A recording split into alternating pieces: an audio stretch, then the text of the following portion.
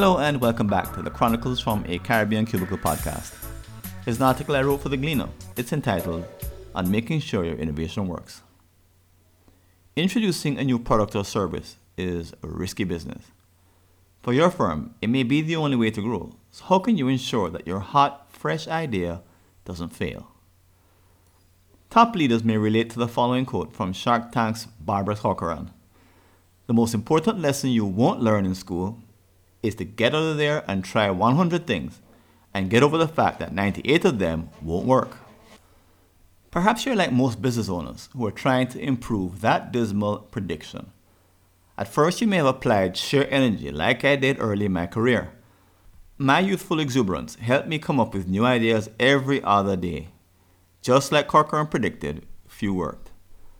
Now that I'm a bit older and a lot grayer, failure has taught me to spend more time thinking before acting. As a result, I'm planning a book launch using the Jobs to be Done, JTBD concept.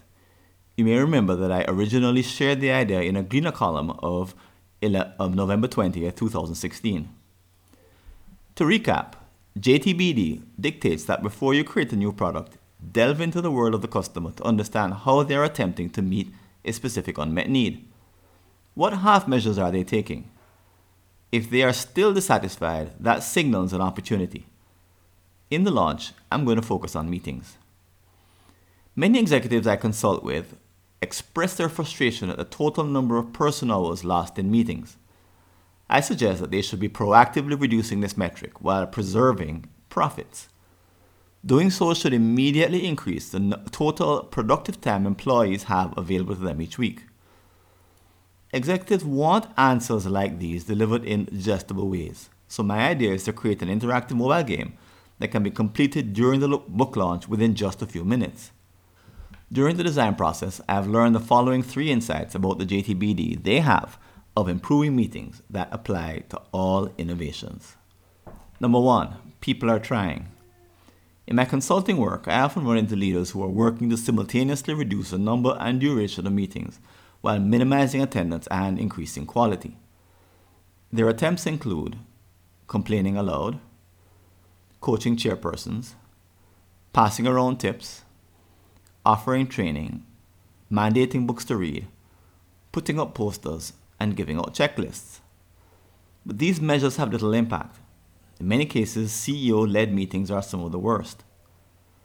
From the JTBD perspective, an innovative approach would replace some of these activities. When they play the interactive game, I want them to discover these solutions, thereby moving them past their sense of defeat.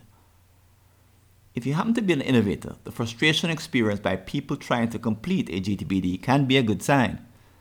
If your solution works, the unique value it creates will have an emotional component. Conversely, a lack of frustration may indicate that you are barking up the wrong tree. Number 2, your prospects need a new mental model. As attendees play the interactive game on their phones, I want them to experience what it's like to solve the meeting problem using a fresh paradigm. In most firms, meetings have become the worst time wasters. Thanks to email, any staff member can call a meeting and invite anyone. Due to a lack of feedback, if they execute the event poorly, they may never realize that an improvement is needed. In the new line of thinking I'll introduce, meeting time should be managed like money. As a shared but scarce resource, it must be budgeted, monitored, and spent with care. Giving an employee the total freedom to call meetings is like allowing them access to blank checks. This mental model destroys that practice. Number 3, they may respond to a new experience. It's no longer enough to blast customers with, "My new innovation is better than anything you're doing." Instead, it's better to offer an experience that allows them to draw their own conclusions. Think of new car salespersons. They don't merely show pictures and point out features on a screen. The test drive simulates the experience of ownership by immersing the buyer in a brand new multisensory environment. In the interactive game, I hope to do the same.